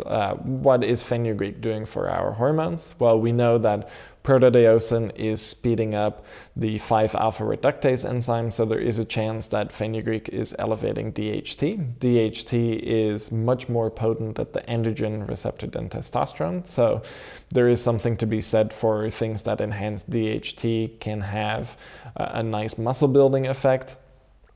Fenugreek doesn't seem to have super strong evidence necessarily for elevating DHT, so maybe take that with a grain of salt. But of course, protodiosine is in there, so based on that, it may be increasing DHT, but we're not totally sure. There are some studies that have shown strength benefits with fenugreek, so it clearly is doing something. Whether that is through the metabolic pathways or through an androgenic pathway is a little bit unknown. But one thing that it does seem to do relatively well is increase the amount of free testosterone. So testosterone can really exist in two different forms. You either have bound testosterone, which would be bound to sex hormone binding globulin, SHBG. And when testosterone is bound to SHBG, it can't interact with the androgen receptors and produce its anabolic effects. So testosterone needs to become liberated of SHBG before it can act on those testosterone receptors. And it seems that fenugreek facilitates this, so it can help dissociate the testosterone from the SHBG, and by that mechanism it can increase free testosterone levels. It doesn't seem like these increases in free testosterone are huge, but they seem to be statistically significant in some studies. So I think this, when we're talking about hormones and androgens, this is probably the most interesting effect. And then we can, of course, think about combining this with other testosterone boosters like Tongadali, which really has been shown can boost total testosterone levels. Then you combine it with something like fenugreek, and that total testosterone can then be optimized for more free testosterone. So I think there's a really interesting way in which fenugreek can be incorporated in different stacks. Now, one other really interesting thing that kept popping up in a few studies is that fenugreek can enhance strength, but it can really enhance strength when fenugreek and creatine are taken at the same time. So there was a study, and for those of you that are not aware, if you take creatine with a carbohydrate source, creatine can absorb a little bit better into your muscles. So this is why oftentimes creatine is not taken pre-workout, but mostly post-workout together with a carbohydrate in a shake or something like that, with some oats or with a meal that contains rice, basically some carbohydrates. So there was this study that was comparing a dose of 5 grams of creatine plus 70 grams of dextrose, which is just glucose. It's basic sugar. Well, not table sugar. That's a different thing, but it's a really good source of glucose. So combining 5 grams of creatine with this dextrose, you get more absorption of creatine into your muscles than just creatine alone. But then they compared it to fenugreek. So then they did 3.5 grams of creatine and a dose of fenugreek. And it seemed like even with that lower dose of creatine and the fenugreek, the combination was outperforming 5 grams of creatine and 70 grams of dextrose. When we then consider the insulin effects and the glucose processing effects, one of the reasons why glucose or sugar helps, or carbohydrates in general, helps enhance creatine uptake is because of the effects the carbohydrates have on insulin response. And fenugreek seems to do a similar thing where it enhances the insulin response, and this is what helps creatine enter our muscles. And it appears that fenugreek is perhaps even doing this better than carbohydrates itself. And then you get the benefit of not having to consume extra carbohydrates when a lot of people don't want to be doing that. And I can imagine this would be especially interesting if you're on a keto diet and maybe you've always taken your creatine with a carbohydrate source, but now if you're doing a keto diet, you're maybe not wanting to intake that level of carbohydrates anymore, so then having an alternative would be interesting. So then fenugreek together with creatine would be an interesting option to bypass that kind of carbohydrate creatine enhancing effect. And of course, in this study, there's also a big chance that just fenugreek in and of itself has strength enhancing effects that are synergistic with creatine. So it seems that it can enhance the uptake of creatine into muscles and work together with creatine to increase strength. So I think they did this on 1 rep maximum of a bench press or a leg press. That's kind of a standard test to test for strength. But the combination seems to enhance strength, whether that is through an androgenic mechanism through freeing up testosterone, maybe a little bit more DHT. Maybe it's just its effects on glycogen stores, its effects on glucose metabolism. Either way, fenugreek seems to have a really interesting effect on physical fitness. How long has the fenugreek extract been out now? Has it been about a week or so? I think it's been about 2 weeks now. About 2 weeks, Yeah. Okay. I'm curious to know, for anyone who is taking the fenugreek extract, specifically for exercise purposes, if you're noticing anything changing already. Of course, you have to take extracts for sometimes quite a while to notice the effects, but I'm curious whether you can determine something is changing within the first couple of days or even the first week, because what you're saying about the pathway, how it's actually increasing strength, is it faster if it goes through more of a hormonal route? Is it going to be slower? It would be slower. Yeah. Okay, I see. I would think that modulating the amount of available fuel to really use your muscles is going to have a faster overall effect. So then if we're looking at things like enhancing ATP, enhancing glycogen stores and utilization, you'd have a little bit of a quicker effect there. Okay. The actual anabolic effects, if they are related to androgens, would probably take a little bit more time. I see. I'm curious. Share your experience with us on Reddit. That's r/nootropicsdepot, because I think maybe that can lend a little bit more information to perhaps the mechanism that's causing the strength increase. Mm-hmm. Yeah, and there's a lot of ongoing research going on there too. So I think just for general fitness, if we kind of just disregard the controversial testosterone stuff, I think fenugreek is really interesting in and of itself, even apart from the testosterone effects. And I think we tend to get really hyper-focused on testosterone when we think fitness, but it's not as simple as just testosterone. There's a lot of other things that are important. This is, of course, why and creatine is so popular. Yes, of course, there is some evidence that creatine is enhancing dihydrotestosterone levels, but the real reason we are taking creatine for its strength benefits is because it's helping to enhance ATP in our muscles. So phosphocreatine being a phosphate source for generating ATP. So that is one of the reasons why creatine works, and I think it's really interesting to consider then taking fenugreek and creatine together. And if we really think about it, where is fenugreek going to fit in the best? I think for more acute benefits for fitness, like we talked about earlier, taking it pre-workout is really interesting because it helps enhance that mental focus, motivation, confidence, mind-muscle connection. I think that's really beneficial. Maybe if you're already taking a strong stimulant-based pre-workout, it would actually be a little bit better to take the fenugreek post-workout. As a recovery. As a recovery, but also, some of these pre-workouts are pretty intense and can leave you with a bit of a crashing feeling afterwards due to their high amount of caffeine and other stimulants. I can imagine that fenugreek would be good to take after a workout because it can help you relax, but also still have some more motivation to get things done in your general life for the rest of your day, especially if you're exercising earlier in the day or using up a lot of your energy. Having some more relaxation, I think, can help soften that exhaustion you have. Exactly. So I think that would be a really interesting use case. Use it as a post-workout and stack it together with your creatine. And add some tart cherry. Yeah, add some tart cherry.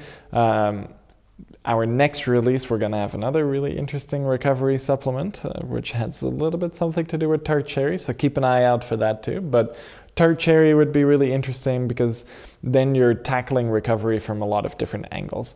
And of course, the quicker you can recover from physical exercise, the quicker you can re-engage in physical exercise. And after all, it is the total amount of workload that you're putting in, the total amount of weights that you can lift, repetitions, etc., that is helping you grow stronger muscles, get stronger, look bigger, become faster. So recovery is always a big part of the equation, and I think fenugreek slots in quite nicely.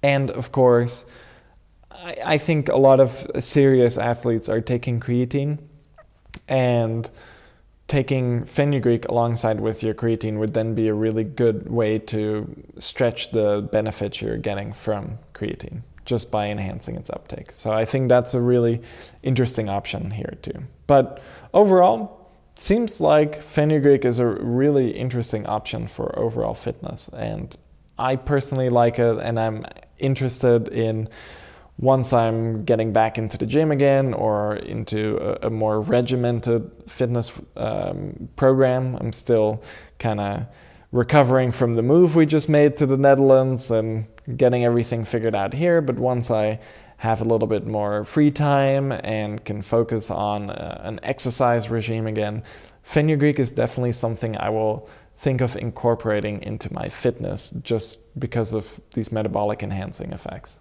And because I want to take it together with creatine. I like that idea. I find that fenugreek is so beneficial for motivation and focus that it's something I want to take more often just for my quality of life and ability to stick with the task. It definitely helps when it comes to practicing for motivation and also my mental endurance, I would say. But I would like to try it out before a bike ride. I would like to try it out before going to yoga and see how those cognitive effects and the physical effects might add to the experience and the enjoyment also. Because the mood boost is really significant, and I think it would also be fun to take before going to see some music as well. Yeah, that seems like an interesting use case for me too. I feel like it would stack quite nicely with a beer at a concert, and it would give me a little bit more confidence to to kind of stand in a big crowd and move around and maybe find my way back to the bar again to grab another beer. So I think Fenugreek would definitely be a nice one for being out and about, increasing social ability. So we often get the question of, what do I take if I want to go out and socialize? If I just want to go to a concert and chat with random people, and I can never really get myself to do that unless it really comes up organically. But I feel like Fenugreek would maybe make it more likely to strike up a conversation with someone, because it seems to make it rewarding to chat with people, to be more social. So I think as a social lubricant, Fenugreek would be really interesting on a night out, and would then give you the extra kind of fitness to stand and dance all night long. Absolutely. So it seems like we're nearing toward the part of the podcast where we discuss stacks. Am I sensing this correctly? You are, but I think we have to address the one elephant in the room. Oh. And that is the smell. Yeah, actually, that's something that is really a part of almost every general article about Fenugreek that you would find just from Google. And it's also something that I notice on a nearly daily basis when you open up the cabinet where we're storing the Fenugreek, but it's sitting a couple feet away from us at the moment.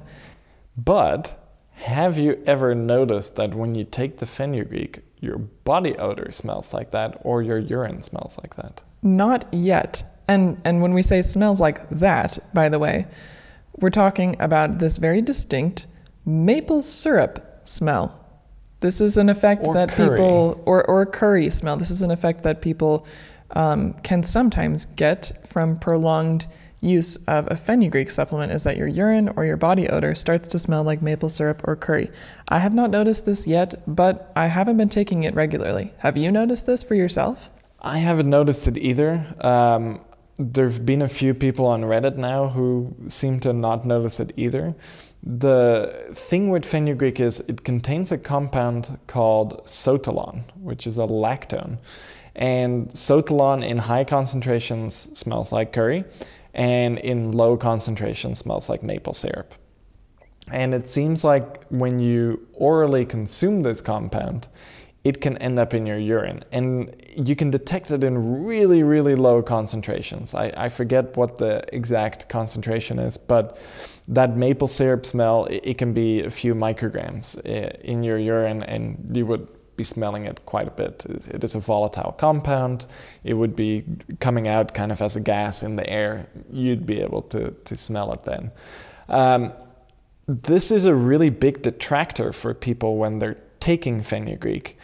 It is not something we realized was so big of a problem when we were first doing our beta testing and just general product R&D for the Fenugreek. So it's not something that really crossed our minds as a feature that we didn't want to have there. But inadvertently, we didn't really plan on this, but it seems like we made a Fenugreek extract that doesn't seem to really cause this body odor effect, because from other people, what I've heard reports from people taking other Fenugreeks is that even after the first dose, their pee reeks of maple syrup. Yeah, I have not experienced that at all. Yeah, and I think neither. I would notice that because the cognitive effects or the perceptible benefits, let's say, of this Fenugreek extract are very strong. So I would imagine if the smell is something that happens right away, like on a day like today, I would smell it, but I don't smell anything. No, me neither. And I would probably have noticed it for you because you've been taking it more often than I have, but I haven't noticed a change at all. Yeah, because from what we've heard, the body odor changes can be so strong that a person sitting next to you can smell it. I've not noticed that. So I've kind of tried to do some research into this to see, is sotalon maybe not water soluble or ethanol soluble? That doesn't seem to be the case. So our Fenugreek extract, it's from the seeds and it's specifically a water ethanol extract. So I thought maybe it has low solubility in those extract or those solvents. It doesn't. or well, it does have high solubility in those solvents. So that's not it. I was also looking into the thermal stability of it. So maybe if the extract is being done at a higher temperature, it could be breaking down some of the sotalon. Or in the spray drying process, maybe the sotalon is coming out because it is a volatile compound. So if there's some heat involved in the spray drying or a different drying technique, then it's maybe coming out there. I will say that the powder itself smells quite strongly of like a curry maple syrup. Definitely. And like Erica was saying, the cabinet where it's in, if I open it up, you can smell the maple syrup curry-like smell coming out of it. I also had a toothbrush laying close by the bag of Fenugreek. Oh no. And I think it was there for about a month. This was a completely new toothbrush. I bought it in a 2-pack, was just saving it. So the time came to then use that toothbrush. And every day when I was brushing my teeth, I kept thinking, it's so weird. Like whenever I brush my teeth, I'm smelling maple syrup and curry, not remembering that I had put the toothbrush next to the fenugreek extract. After a while I caught on, but the smell is now out of the rubber of the toothbrush, but it was there for a couple of weeks. So it's very powerful stuff. Is there. I guess in other fenugreek extracts, it's probably there in a much higher concentration. So because you can smell sotalon at such low concentrations, I think there is some there, but it's probably in a low enough concentration where it's not causing that weird body odor. But sotalon is a pretty interesting compound, and it's resulted in some funny scenarios. So apparently in New York City one time, there was a facility processing fenugreek seeds, and they were emitting quite a bit of sotalon into the air, and it made all of Manhattan smell like maple syrup for a little while. Which sounds a little bit pleasant. But it sounds at the pleasant time, compared to the normal piss smells that hang around. For sure. But at the time, people were very worried. They thought it was a biological weapon. Yes. So turns out it wasn't. It was just Fruiterum processing some fenugreek seeds. But it's a potent compound that, yeah, in small concentrations, I think you can smell it in our extract, but it might not be enough to make your body odor smell like it. It might not be enough to really be emitting significant concentrations. Whereas I think maybe some other fenugreek extracts, for whatever reason, I think they probably also smell a little bit stronger like curry, I would imagine. I think if your extract really smells like pure curry, then maybe that's an indication there's a lot of sotalon in there, because sotalon in high concentration smells like curry. But if it smells a little bit sweeter, like maple syrup, then perhaps the concentration's a bit lower. Yeah. That's good to know. And ours, I would say it's maple syrup with a curry tinge. It's curry pancakes. Yeah, so I was going to say some other people on the team have said it smells like a maple syrup muffin. Oh, okay. So it has kind of that baked good quality to it. I think for people who maybe didn't grow up with as much curry, the like curry-like sotalon note is maybe coming off more as like a baked goods, baked bread, kind of warm smell. For people who grew up around curries, it's coming off more as a curry smell. And I think I was reading some articles. Sotalon is also a compound that is found in oxidized wines. So specifically some wine styles like sherry wine, which is an oxidized wine, Vin Jaune from Jura, which is a special type of oxidized wine, is quite high in sotalon. Port wine is quite high in sotalon. For people who grew up around curries and are particularly sensitive to sotalon, some of these wines actually smell a little bit curry-like. I've never experienced that before, but I can think of this kind of pancake sweetness, this baked good sweetness in those kinds of fortified wines. Yeah, if you have a port wine, to me it always has a bit of like a stewed kind of warm quality to it. Yeah. So that might be some of the Sauterland. I've never had a Vinjaune from the Jura area, but I'm quite interested in trying one of those out now, because apparently those really have some elevated levels of Sauterland.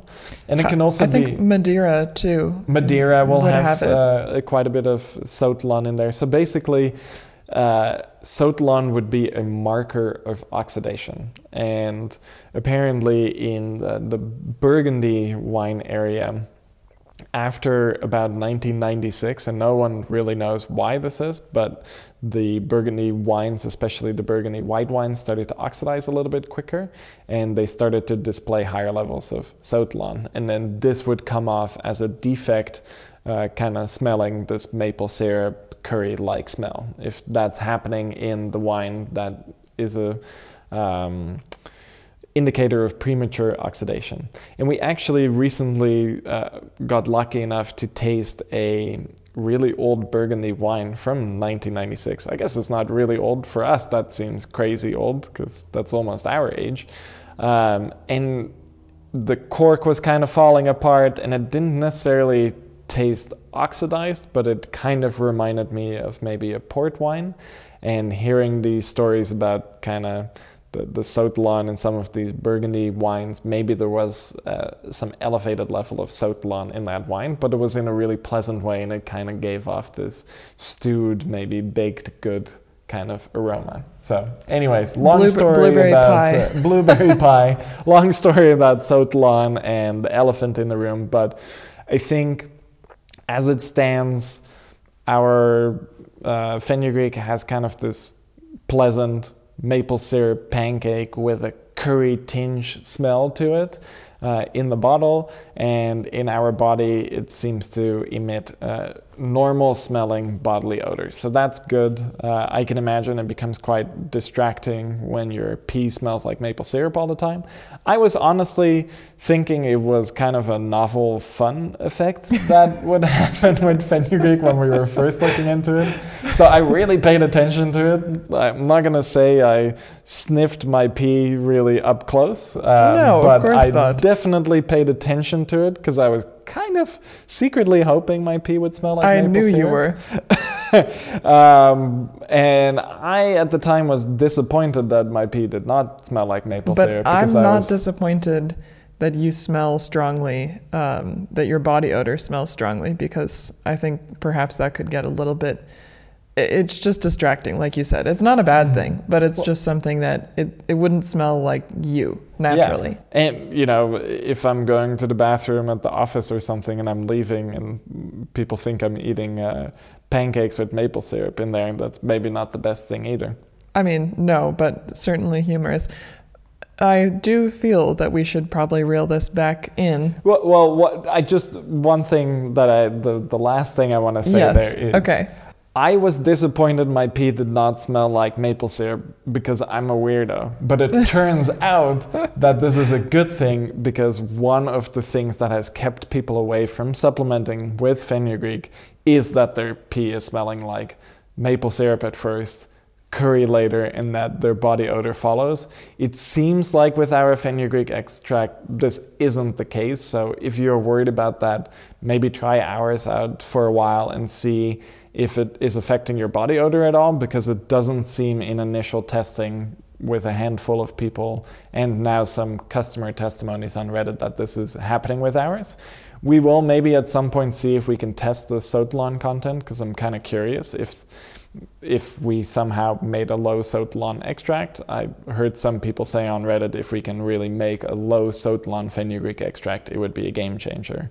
Well, maybe we already did, so maybe we already have a game changer, but we need some more data, we need some more experience reports. So as we've been saying throughout this podcast too, if you've tried it, if you've experienced no body odor changes, or maybe you have experienced some body odor changes, please make a post about it on Reddit. We would love to collect a little bit more data on this to see what's happening. But for right now, it seems like we've maybe dodged a bullet a little bit, and our fenugreek does not produce this weird smell. So and Emil's we didn't disappointment know how much of an issue this was for people. But my disappointment is your benefit. Win. Yeah, exactly. Okay, so with that, I think it's time to discuss stacks. Yes. And there was a stack that was mentioned on Reddit talking about combining Sustanche with fenugreek for its testosterone benefits and also for benefiting workouts. And I think that sounds like a great start to a workout-specific stack. But let's add a couple of other things.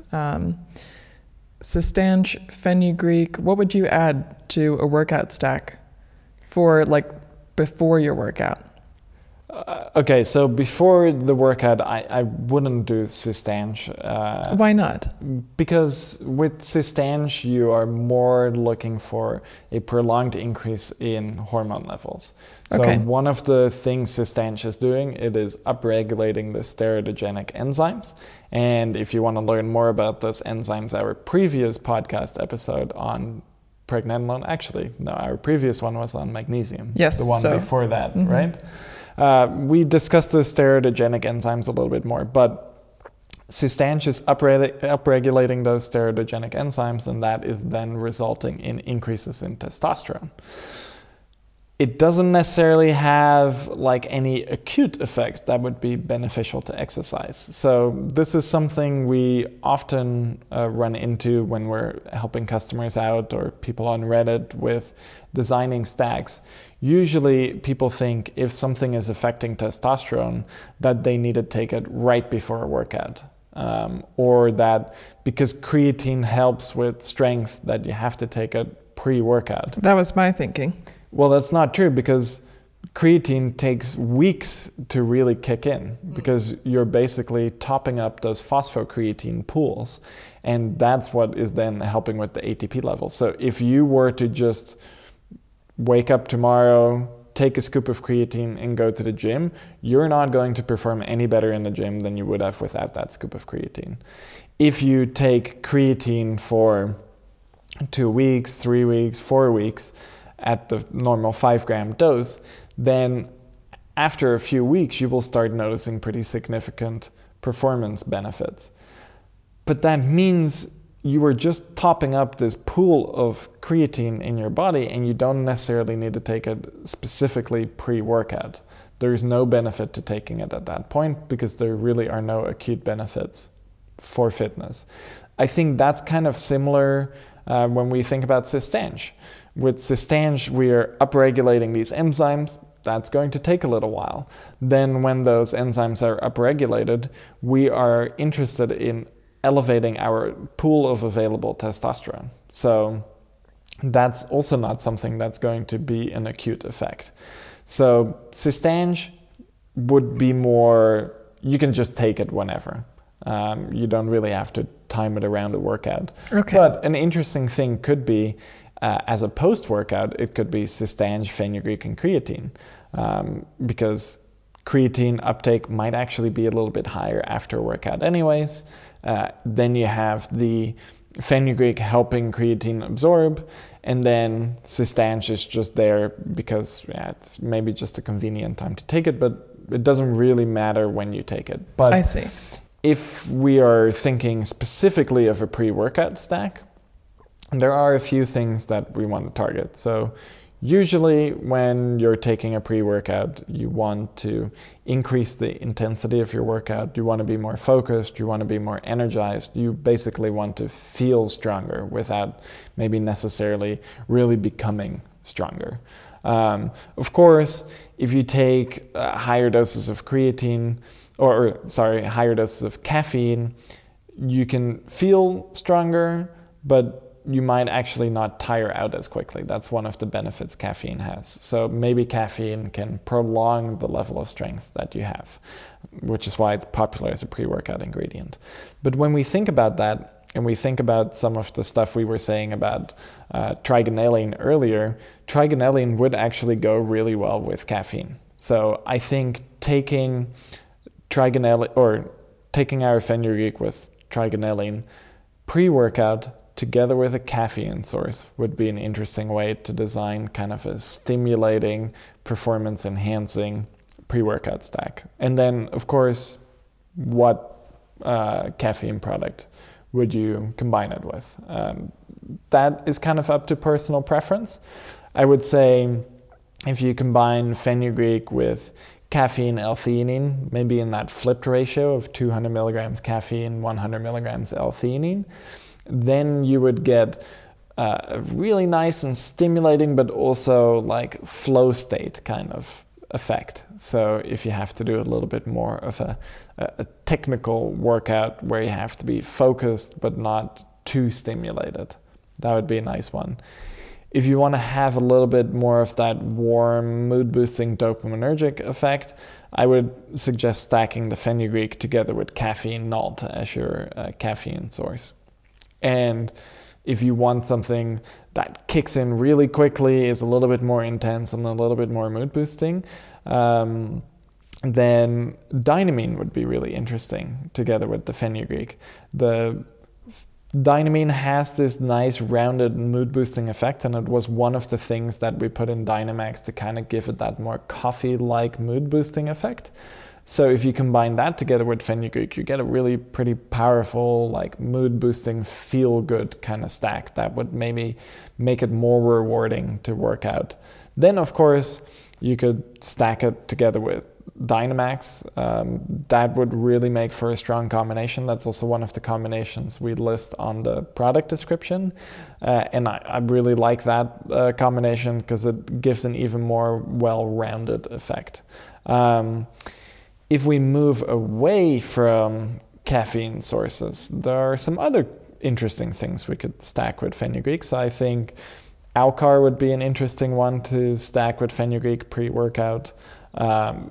And then tribulus. So we've kept talking about the similarities between fenugreek and tribulus. But what we haven't really discussed is what happens when you take both tribulus and fenugreek.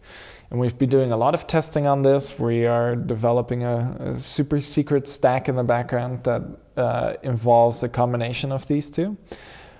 So within our testing, we have discovered that some of those rough, kind of agitated edges of tribulus can be smoothed out by fenugreek, interestingly enough. So you are adding more protodiosine to the mix. You are adding fenugreek's own brand of confidence and motivation boosting effects on top of the tribulus, but instead of making the tribulus more intense, it actually smooths out some of the rough parts while enhancing some of the positive. So I think pre-workout combining tribulus and fenugreek makes for a really interesting stack too. Then of course things like rhodiola rosea stack really nicely with fenugreek for the physical energizing effects. What else? What would be something you would combine with the fenugreek for a pre-workout?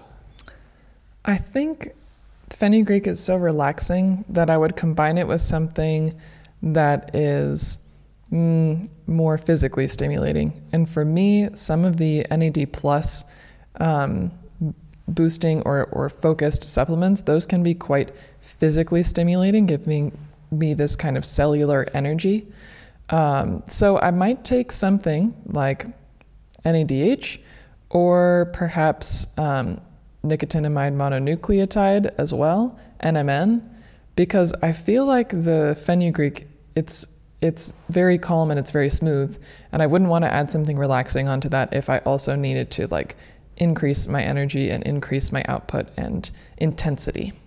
Yeah, that's a good combination too with NADH. That would definitely work well. Let's see, what else do we have then? Physical energy-wise, yeah. You could do CoQ-Sol CF, and that would help acutely enhance ATP levels, kind of gives you that cellular energy effect too. It could probably work well with some of the mushroom extracts too, that cordyceps are working 10-to-1 with would be great. Mitochondrial function too. Yeah, so I think in that sense, the cordyceps 10-to-1 would be nice to stack with fenugreek. So I think if we kind of bring it all together into one bigger pre-workout stack, I like your idea of NADH. NADH also helps enhance ATP levels quite quickly. So that one I would like to have in there. I really like the idea of the cordyceps 10-to-1. It kind of helps with overall oxygen levels in your blood too, and seems to have some good acute fitness boosting effects. So fenugreek, NADH, cordyceps 10-to-1. Then if you really want that extra level of kind of motivation and aggression, I would add in tribulus. And then if you want that pump, you could also add in L-arginine. Exactly. So using kind of those building blocks, you can kind of build out your perfect pre-workout with it. So that would be the pre-workout side of things. I think it's really beneficial there. And then, of course, in the post-workout, benefits are there too. So depending on how you like to structure your workouts with your supplements, I would say use it pre-workout if you're trying to get the cognitive effects there, but if you're trying to get only more of the physical recovery, kind of muscle growth effects going, I would actually move it to your post-workout and maybe take it together with creatine. Nice. So aside from workout stacks, we could also focus a little bit on the mood boosting effects and thinking about taking fenugreek for a mood boost on an everyday basis, what might be nice to stack around this. And from personal experience today, I took a full stack with all of the mood boosters that are currently in my stack. And then I took fenugreek a little bit later, right after drinking a shot of espresso. So actually I had this kind of full spectrum daily stack experience before starting recording this podcast today. I think that cognance would be a really nice combination with fenugreek because I just really like cognance overall. And it's in your stack. Every single day, and it's in my stack. I'm taking 2 capsules of cognance and then adding that along to the fenugreek. We're getting low on our coriander, our supercritical coriander solution, but this is also something I've been taking perhaps more acutely for moments when I want to relax a little bit more or I need to focus and just kind of take the edge off. So I think that could also work really well for the mood benefits because coriander is a super, super effective relaxation and calming supplement that I think goes very well with fenugreek. Yeah, that would definitely be a good combination. I've not tried the combination, but I'm actually kind of curious to try that now. So for me, one thing I've noticed is that the effects of... one thing we haven't really gotten into as much, I guess, is why it's producing the mood-boosting effects. One of the reasons is it does seem to act as an NMDA receptor blocker. This is something that, in general, seems to enhance mood quite a bit. We have quite a lot of NMDA antagonists now, magnesium being a big NMDA blocker, agmatine, polygala, saffron is an NMDA antagonist. So it seems like the things that have that NMDA antagonist activity are great for mood. Trigonelline seems to have that and seems to be somewhat potent in that effect too. And then, of course, the dopamine release. So what we're really working with in terms of acute mood boosting properties for fenugreek is this combination of dopamine release and NMDA antagonism. And I have found that NMDA antagonism and some dopamine release also goes really nice with some serotonergic activity. So I've been beta testing here and there some canna extracts, some Silicium tortuosum. And I have also been beta testing some canna extracts too. Yeah, and you haven't tried it together with fenugreek yet, No. But I recently tried it together with fenugreek and really liked the effects of that combination. It seemed to make both a little bit stronger. Of course, we don't have canna at the moment. But I found that when I compared the saffron or when I compared canna to saffron, stacking it with fenugreek, that it had a similar effects profile, and it kind of increased that NMDA antagonist effect too, because saffron is acting as an NMDA antagonist in addition to trigonelline acting as an NMDA antagonist in fenugreek. So those two stack very nicely together, and I find that other serotonergic leaning supplements seem to stack quite nicely with fenugreek. So that brings everything together. I find actually, and if we're also talking about metabolic health stacking berberine and fenugreek together makes for a really interesting stack for just general glucose metabolism. But berberine also is a sigma receptor agonist, which has some really interesting mood effects and seems to stack nicely with NMDA antagonism too. And berberine enhances norepinephrine levels, which I find that dopamine release just by itself, or increases in dopamine, it increases motivation, it increases mood, it increases focus a little bit, but it can be kind of nice and mellow, nice and warm and rounded. And when you add in a little bit more norepinephrine, it can kind of hone those effects in a little bit more and enhance the focusing properties. So berberine is interesting there because it can both increase the mood enhancing properties of fenugreek through the sigma receptor agonism, and it can hone in the focus effects a little bit more with adding a bit more norepinephrine to the mix. So I find those stack very nicely together too. So serotonin for more mood, a little bit more norepinephrine for a little bit more focus. With that in mind, it goes quite well with Suboxone as well, for adding a little bit more dopamine to the mix through a different pathway. And it goes quite well for mood with caffeine. And this, of course, then goes back to some of the research we were doing for Dynamax. How do we make caffeine more mood boosting? Well, trigonelline was one of the options we were looking at to make caffeine more mood boosting. And now that we've actually been able to try a trigonelline extract or trigonelline focused extract of fenugreek, we have found indeed that if you combine it with caffeine, it feels more coffee-like, it feels more mood boosting. It feels really nice overall. So for a more mood boosting caffeine stack or caffeine feeling, go for a little bit of fenugreek in the mix with caffeine. What else? What else have I explored? Erica mentioned, of course, the success of pushing it a little bit more to the GABAergic side, so you could use coriander for that. You could also use just our GABA or lemon balm. You can have a little bit more of that uplifting GABAergic effect, which is quite nice. I think if you are looking at going out to a concert and you don't necessarily want to be drinking, but you want a little bit of an alternative, maybe something like fenugreek with some GABA or coriander could make for a nice social lubricant. So in terms of mood, think in that direction, that fenugreek is also kind of pro-social. So could be really interesting in a more pro-social mix. With that in mind, I think combining fenugreek with shodan is kind of interesting, or just any ashwagandha. I think ashwagandha can also have that socializing property to it, a nice stress reduction there too, which I think goes nicely with the effects of fenugreek, and might help with the hormonal effects too. I also think that shodan and fenugreek make a really good libido stack. Yeah, because absolutely.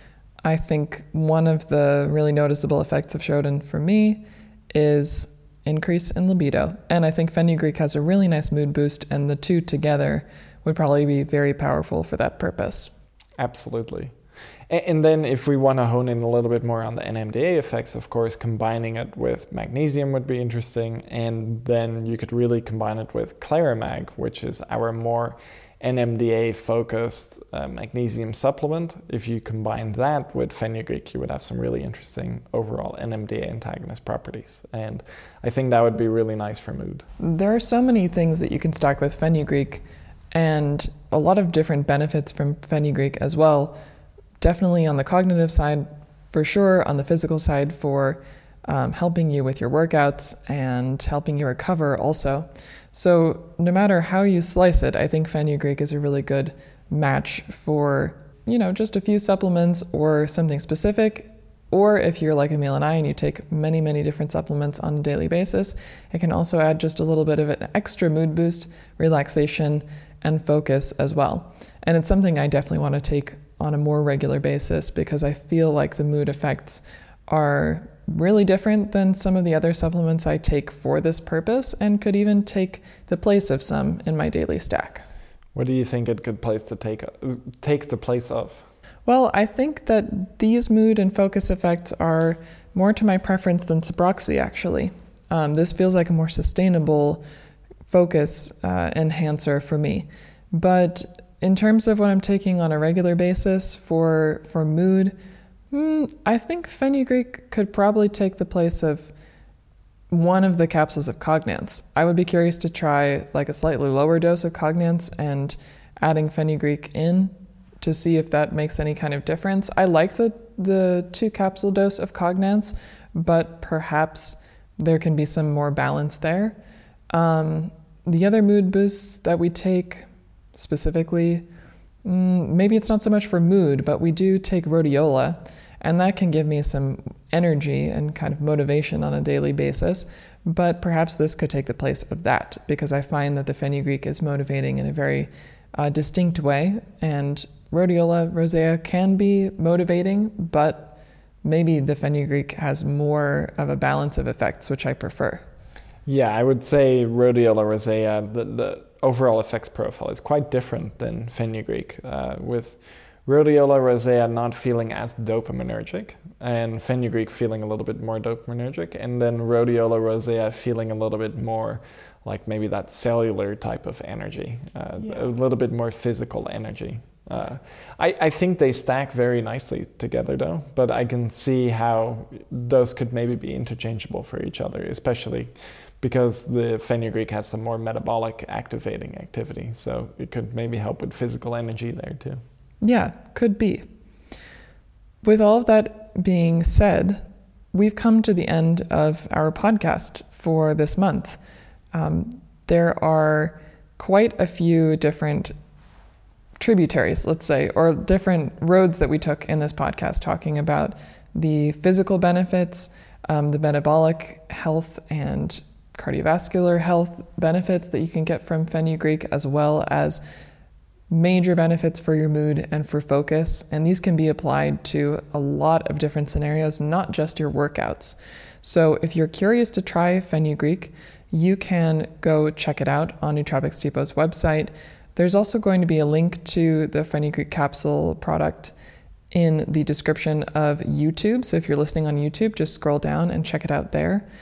If you have any questions or you want to revisit information in the podcast, you can look through the chapters that are also available on YouTube. And that's a really helpful way to get back to a specific section if you want to go over that information again. And if you've really loved what you've listened to, if you're enjoying the conversation and you want to keep it going, go subscribe on Reddit r/Nootropics Depot and join the conversation. You can drop a comment into our podcast launch post. You can make a post of your own. Tell us about your experience with Fenugreek or any other supplements that you might be taking, and ask a question. We really like to interact with you, and this guides a lot of the research and the products that we come out with. So don't be afraid, don't be shy, just jump in, and we're very happy to have you there. So thank you so much again for listening to the In Search of Insight podcast. We love making this podcast for you. We love trying out new extracts and new supplements, and we like hearing all of your feedback. So thanks so much for interacting and for listening. We will see you next month with another exciting topic, new information and research to share. And with that, we will say goodbye for today. See ya.